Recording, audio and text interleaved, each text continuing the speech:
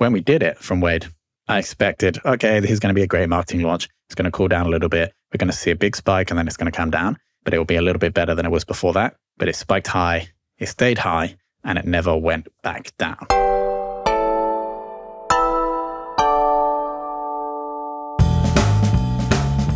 Okay, team, we have a brand new style of episode on the Confessions of a B2B Marketer podcast. Today, we're going to be doing some deep dives. Now, I don't know if anyone here has ever listened to, there's two podcasts I've been really loving recently. One is called Acquired, and one is called Business Breakdowns. And what each of those podcasts do is in each episode, either the host and a guest or two hosts go very deep on specific business stories. And I actually listen to these as I'm falling asleep. I don't know why. I just feel like there's a lot to learn from what people have actually done. And so what these hosts and what these guests are doing is essentially going out, doing all the research for you, collating those ideas and that value into an easily consumable piece of audio, which in theory is going to up-level your game in the world, in that case, with businesses. So what we're going to be doing here is I'm going to be doing exactly that. But instead of just talking about business in general, we're going to be talking about SaaS companies and maybe other B2B companies that are non-SaaS at a later date. And I'm going to be breaking down exactly how they've grown. So we're not going to be talking about the other business stuff. We're just simply going to be talking about marketing, demand gen, growth of these companies. And so today we have a massive one. Today is going to be arguably one of the best bootstrapping, relatively bootstrapped, not 100% bootstrapped, stories that I've ever come across. Incredible company. And that company is Zapier. Recently, and this is super, maybe a month or so ago, announced the hiring of a new CMO, Kieran Flanagan, who was SVP of marketing, I think, at HubSpot. Massive hire. And so obviously it's going to be exciting to see what Zapier do regarding marketing and growth in the future with Kieran at the helm. This case study is going to focus really on from when they started around 10 or 11 years ago up to today. So I'm going to run through roughly 9, and we'll call them growth levers. So every episode will be a different SaaS company or B2B company, and we'll cover a number of growth levers in each episode. But let's just first understand more about the origin of the company. So it's 10:20 a.m. on the 8th of September in 2011. And Brian, who's one of the co-founders, pings Wade, who's one of the other co-founders, a message on iMessage, actually. I actually have a screenshot in front of me here. Here's the actual screenshot that's timestamped. Brian's like, so I'm thinking a killer web app might be something that to extend the functionality of paid apps APIs. Want Basecamp to talk to Salesforce? And no problem. And Wade's like, dude, that would be awesome. And then Brian's like, tagline could be extending the functionality of the web. Haha. Wade's like, it's like the API of APIs. Brian's like, I know, very meta. And then Wade is like, I love meta too. So this is actually the origin of the company. It's so cool to get that whole screenshot. And so Brian and Wade team up with a third co-founder, Mike, to build out the Zapier MVP at a startup weekend. They choose the name Zapier mainly because, or actually it's supposed to be Zapier, I've got that wrong. It's Zapier, not Zapier. And they do that purely because it has API in the middle of the word. Wade quits his job. They actually sell lifetime access to this initial beta. This is back in January 2012. Sell lifetime access for $100 for 10 or so customers. Absolute bargain. 9 to 10 years later, thousands of integrations. Roughly, like when I was doing the research for this, 50 million in annual revenue, but I'm sure now it's probably closer to 100. And largely bootstrapped. I do know they went through, I think it was Y Combinator, raised that amount, and then roughly a few million, like maybe 1 to 2 million after that. Someone else can probably confirm that. But what we're talking about here is a largely bootstrap story. There was that initial fundraising at that point, reached profitability, and just have grown from there. And then the question is, how have they done this? How have they built this incredible business? We will jump in to the growth levers right now. So growth lever 1, skate to the puck. Now, this isn't technically a marketing tactic or strategy. It's more about understanding where the world is going and then building something that can, I guess, intercept with this trend and add value to the people that are associated with that trend. So I have an image here on the screen, and I'm sure people listening have seen these. The images that show the number of applications or businesses in specific spaces. And so if we just take marketing technology, for example, back in 2011, there was maybe 150 brands or tools. Fast forward to 2020 and there's 8,000. And so I'm not 100% sure if the Zapier founding team saw this trend, but it definitely was a trend of more and more applications popping up. And when you have more and more applications and businesses are using multiple applications, then they clearly need some way for these to talk to each other. So the more applications there are, the greater need to ensure that data flows seamlessly between them. So timing-wise, Zapier essentially absolutely nailed this. And the key learning here is if you're looking to build a company and be able to bootstrap that, then we need to understand where the market is heading, ideally over the next 5-10 years. And can you then start skating to the point so your product is going to be more valuable at that time in the future? Growth lever 2, manual recruiting and pure grind. I've seen this almost every good company or maybe good founder that I come across. I see that in the early days, they are just grinding. A couple of examples. Manny Medina, the founder of Outreach, massive sales software company, was going door to door in Soma of San Francisco in order to close the first customers. Nathan Barry, founder of ConvertKit, famously jumped on a plane to New York to sell a potential big customer in the early days. And this is the same for Wade, who is one of the founders of Zapier.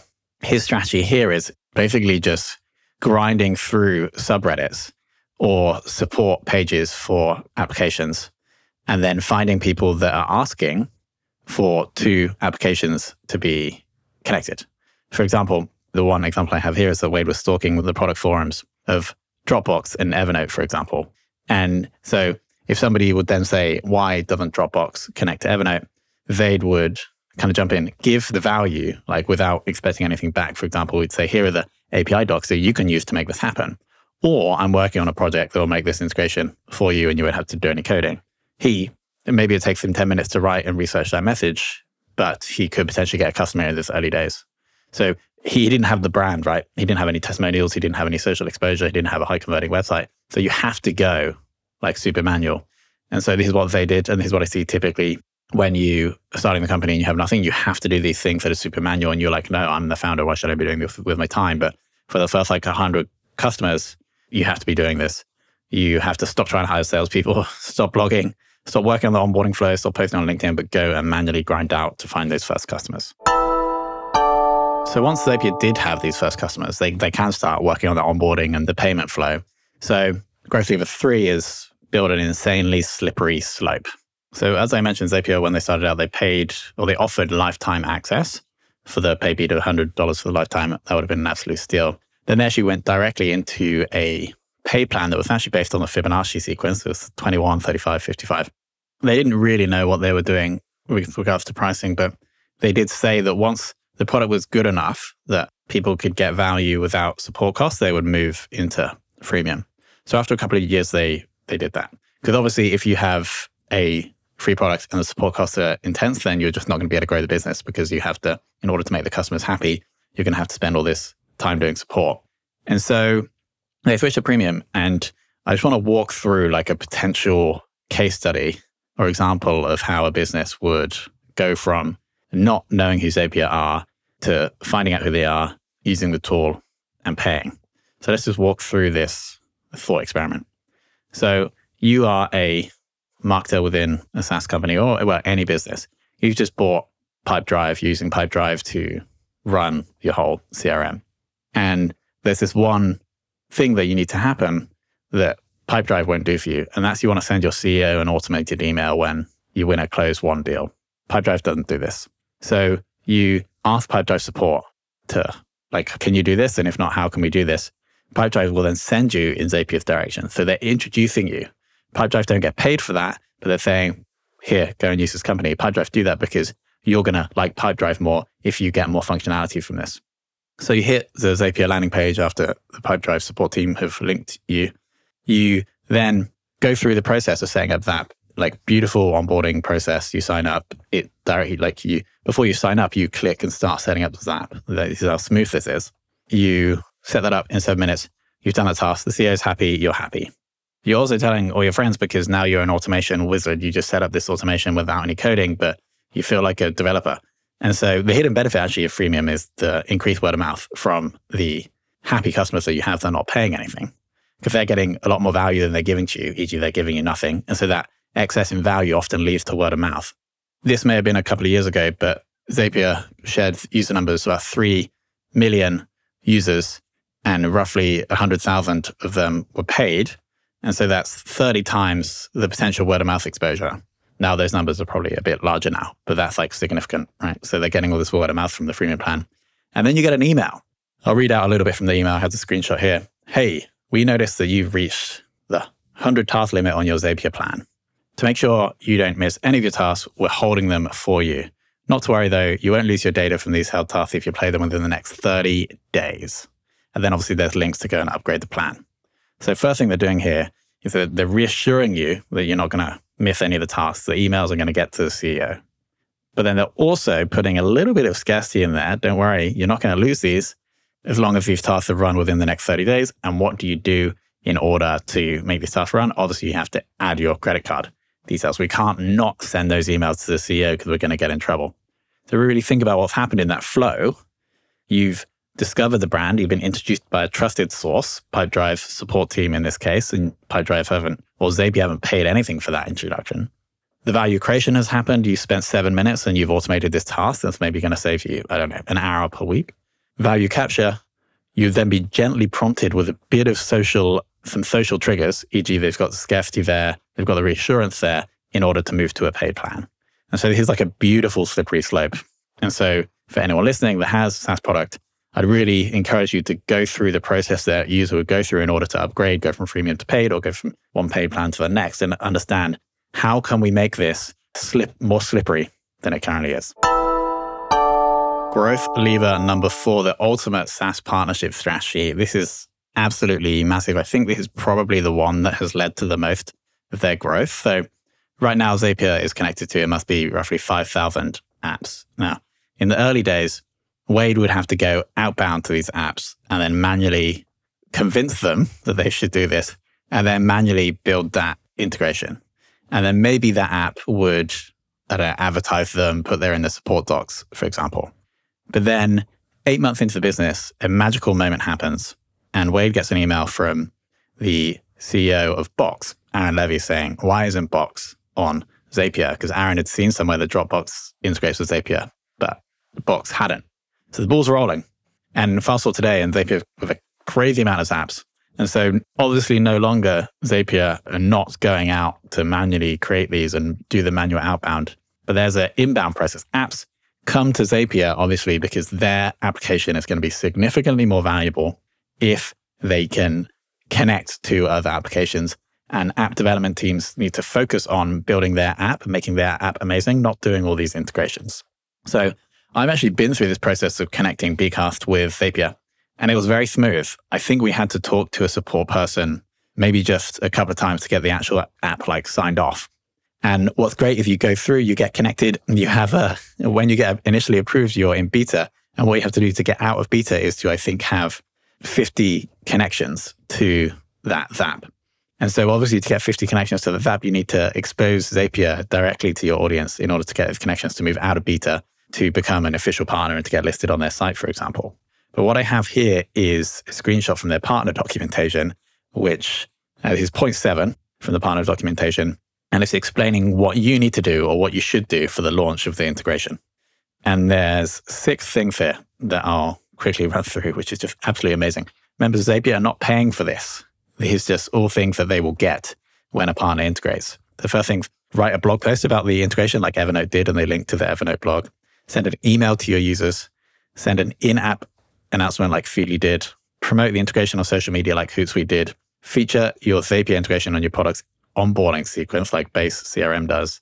And add Zapier integration to your website's integration directories. So what we're talking about here is multiple backlinks, multiple social exposure, which you technically, if you were to add up the value of that exposure, if you were paying a relevant business to do this for you, would be thousands and thousands of dollars. So I've got an example of the partner page, the MailChimp, incredibly valuable domain. It has Zapier right at the start, and then it has multiple backlinks to Zapier from MailChimp on that domain. It's just absolutely incredible. MailChimp's domain actually have 80 out of 1,000 in terms of domain authority score. So that's massive. But probably the biggest and best one there is the onboarding flow. Feature Zapier integration in your onboarding emails. Now imagine if you got advertising exposure on the onboarding flow for maybe just 5 other paid applications that your ideal customers would be using. It's just like a free flow of qualified new users. Absolutely insane. And to understand why anyone would do this is because it's in the interest of a partner to promote Zapier. And so they've managed to build this incentive, which ultimately results in massive amounts of free users getting exposed from trusted sources to the Zapier brand. And remember, these are qualified users because if they're on an onboarding flow of another app, they're likely already paying for that. It's just absolutely incredible. It's basically free attention. It's like free customers for Zapier forever. And it keeps getting bigger and bigger as they integrate with more and more apps. And then more and more applications have to integrate with Zapier just to be competitive. For example, like the example with Aaron Levy, the Box CEO, wanting to integrate just because Dropbox have. And so it's going to keep going. Growth lever 5, everybody doing customer support. At Zapier, everyone does support. Technical support is provided by the engineering team and they rotate through this process on a weekly basis. Non-technical support is provided by every other employee. So every other employee that's non-technical spends half a day a week supporting customers. Why? I mean, there's obviously a significant productivity drop pulling people out of their day-to-day work. But A, we're going to get better customer service. If a customer speaks directly to someone who really knows the business, already knows the product, e.g. someone who built the feature, then they're going to get incredible service. But then at the same time, what's happening is that all of the people within the business are learning from the customers. Sometimes in bigger businesses, people in the development team or people in other teams are so far away from the customers, they don't really understand why they're doing their job, why the business exists, which is to improve the lives of their customers. So in doing this, every employee is constantly reminded that this is why we exist. This is the value that we're adding. And then at the same time, having the Zapier team perform that support is basically giving product training for the whole team. The more that anybody in your business knows about the customer and about the product, ultimately, the more successful they're going to be in their roles and the more successful your business will be. Growth lever 6, SEO without blogging. So there's a big difference between capturing and creating demand. SEO sits within the capturing demand, e.g. someone's looking for the thing, they search, they come and find you, they buy. Now, the great thing about capturing demand is that you don't have to do the job of convincing them that they need the thing. They're already looking for the thing. And so what Zapier have done is set up a vast network, 25,000, maybe more now, pages that are capturing demand for people that are looking for the thing. Currently receiving 500,000 organic visits monthly. And the strategy is pretty simple. For every tool they integrate with, they have a landing page, for example, Gmail or Dropbox. For every connection between 2 SaaS tools they integrate, they also have a page. So they'd have a page for the Gmail and HubSpot CRM integration.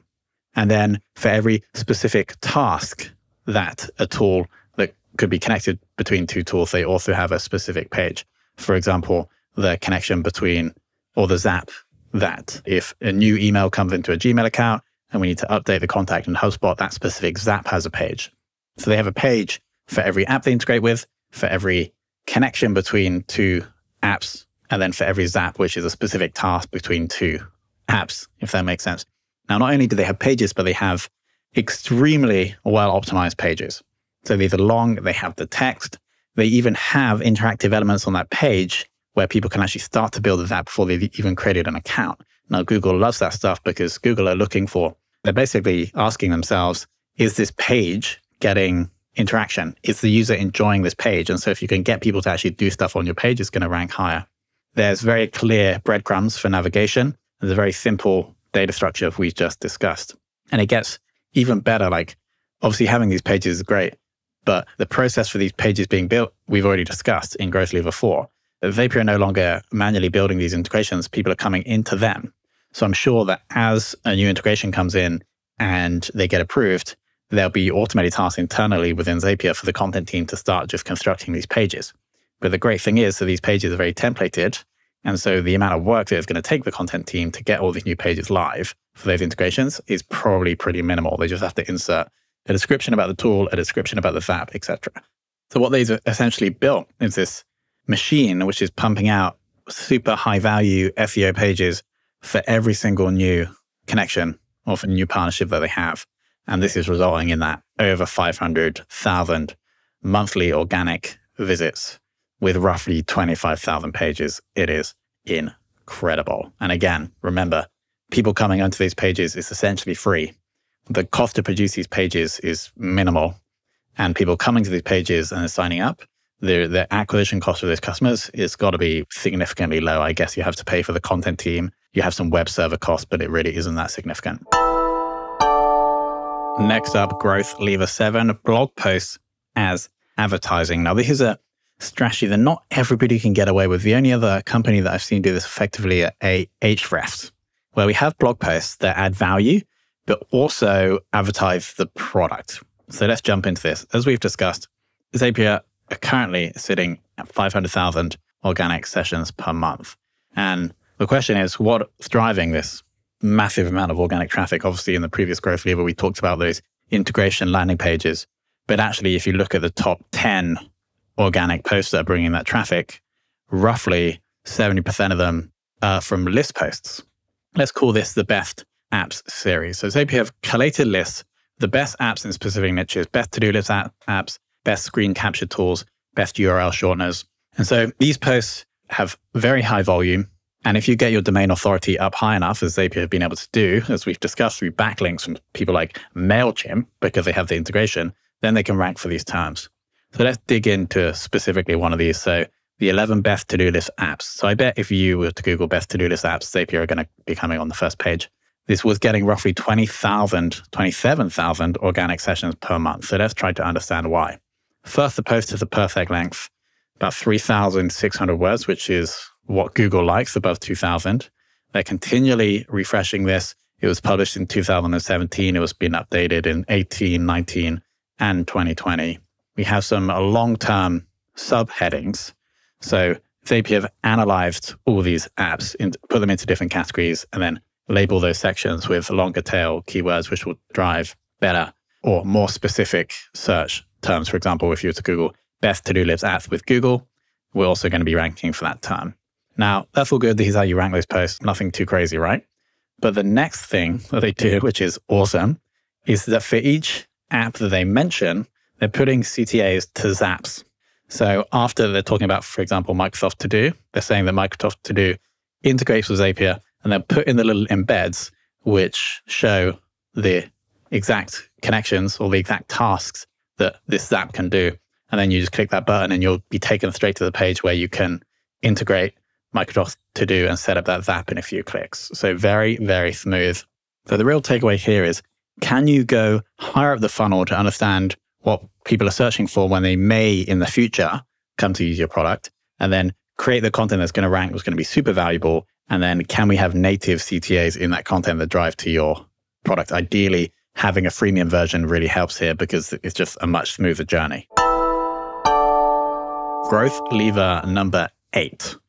So February 2016 now, Zapier launched a single biggest update since starting the company. They wanted to make a big splash on this launch. And the launch was a multi-step Zap. So previously you could just connect one thing, e.g. you could, when the deal in Pipedrive is moved to closed one, you can then send the email to the CEO. But what if you also wanted to send the email to the COO, or you also wanted to update a spreadsheet, let's say, with that closed one deal? So that would be a multi-step Zap. So they wanted to make a big launch. The challenge was at this point, they'd only mastered roughly 3 areas of growth. So the manual outreach that they're probably not doing anymore, it's 2016. The partnerships that we've discussed, and then the SEO in growth lever 7 and 8. So none of those strategies are going to be able to make a massive amount of noise for this launch. So they focused going back into an area that they have experience in, which is partnerships. How could they possibly get their biggest 6 partners, we're talking people like Trello, MailChimp, Eventbrite, Slack, and Pipedrive, to promote this launch? So how do we do this? And they essentially did this by selling the attention that each of those have to each other. So what Wade did is he simply just emailed his contacts there and saying, if you email this launch to your users, we'll include your logo on the landing page. And by the way, it's also being promoted by XYZ. And so what he's doing is selling MailChimp, Eventbrite, Slack, and Pipedrive's attention to Trello. And the same for all of them. He got them all to agree, got them all to email all their users on this day because they were all getting this attention on this landing page. And then in the process of doing that, of course, Zapier gets exposed to the users of everybody for doing nothing, really. And so during this launch period, daily signups grew by 70%, and they didn't slow down. Here's a direct quote. When we did it from Wade, I expected, okay, this is going to be a great marketing launch. It's going to cool down a little bit. We're going to see a big spike, and then it's going to come down. But it will be a little bit better than it was before that. But it spiked high, it stayed high, and it never went back down. That is a direct quote from Wade. So the learning here is, what are the big players in your space that you can convince to promote each other? And in the process of doing that, promote you. And finally, growth lever number 9, fully remote since day 1. So as you mentioned in growth lever number 1, where Wade and the team saw the trend, saw the future of the MarTech space specifically, and then built a product that would serve the customers or become ever more relevant in the future, he also predicted something else, which is the rise of remote work. So Zapier had been fully remote since day 1.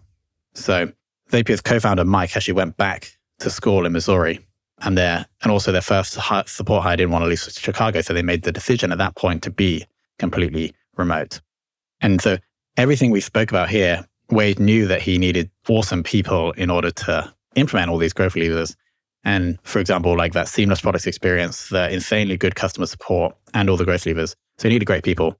And he also didn't have a load of cash. Like they raised roughly $1 million. And so how could he possibly find the best people? He was based in San Francisco, but how could they possibly do that when they didn't have the cash and they wanted to remain bootstrapped? So the solution here was selling flexibility to the workers in order to pay, I guess, a little bit less than people that were based in San Francisco, but still finding the great people.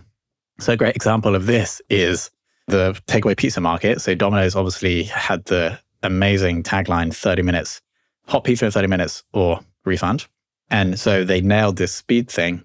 And so if we understand what Papa John's do in response to that, if they don't play the game in speed, they're not playing the speed game, their tagline, at least it was, is better ingredients, better pizza. So they're suggesting that actually the axis that we want to position ourselves to are the ingredients. And so Zapier are doing exactly that. If you go to the Zapier homepage, you'll see that they're typically always hiring, and they say fully remote. And so that's what they lead with. This is the thing that they're focused on in order to attract the best people for either the same or lower costs than competitors that may be based in Silicon Valley in order to do all this amazing things to build this amazing company. So Wade has been quoted as saying the benefits of remote work also surpass just being able to get the best talent. It's also better for the environment, cost savings both for the business and for the employees, better for personal productivity, and increased retention. So it seems what started off maybe as the default because they had to do it because of the first employee not wanting to leave Chicago and one of the co-founders going back to school in Missouri. But it actually became a competitive advantage for Zapier over the long term. So the learning here is what can your SaaS offer talent that other competitors cannot? So let's summarize, and I'll pull out like the key learning and the key question for you to think about for your SaaS from each of the 9 growth levers. So the first is, where is your market heading over the next 5 to 10 years? And can you start skating to that puck now? Second is, go manual, grind out for those first 100 customers. Third is, what is your slippery slope from discovery to value creation to value capture? Who would your ideal SaaS partners be? And how can you incentivize them to promote you? That's growth lever 4. Growth lever 5, maybe consider scrapping your next CS hire and build a rotor for your team to do the support. Growth lever 6, what content can you create that bridges the gap between someone searching for something that will help them and someone using your SaaS? And do you have to be the one to create that content? Growth lever 7 is, how can you insert native CTAs into your blog posts? Number 8 is, which big players in your space can you convince to promote each other and you? And number 9, what can your SaaS offer talent that other competitors cannot?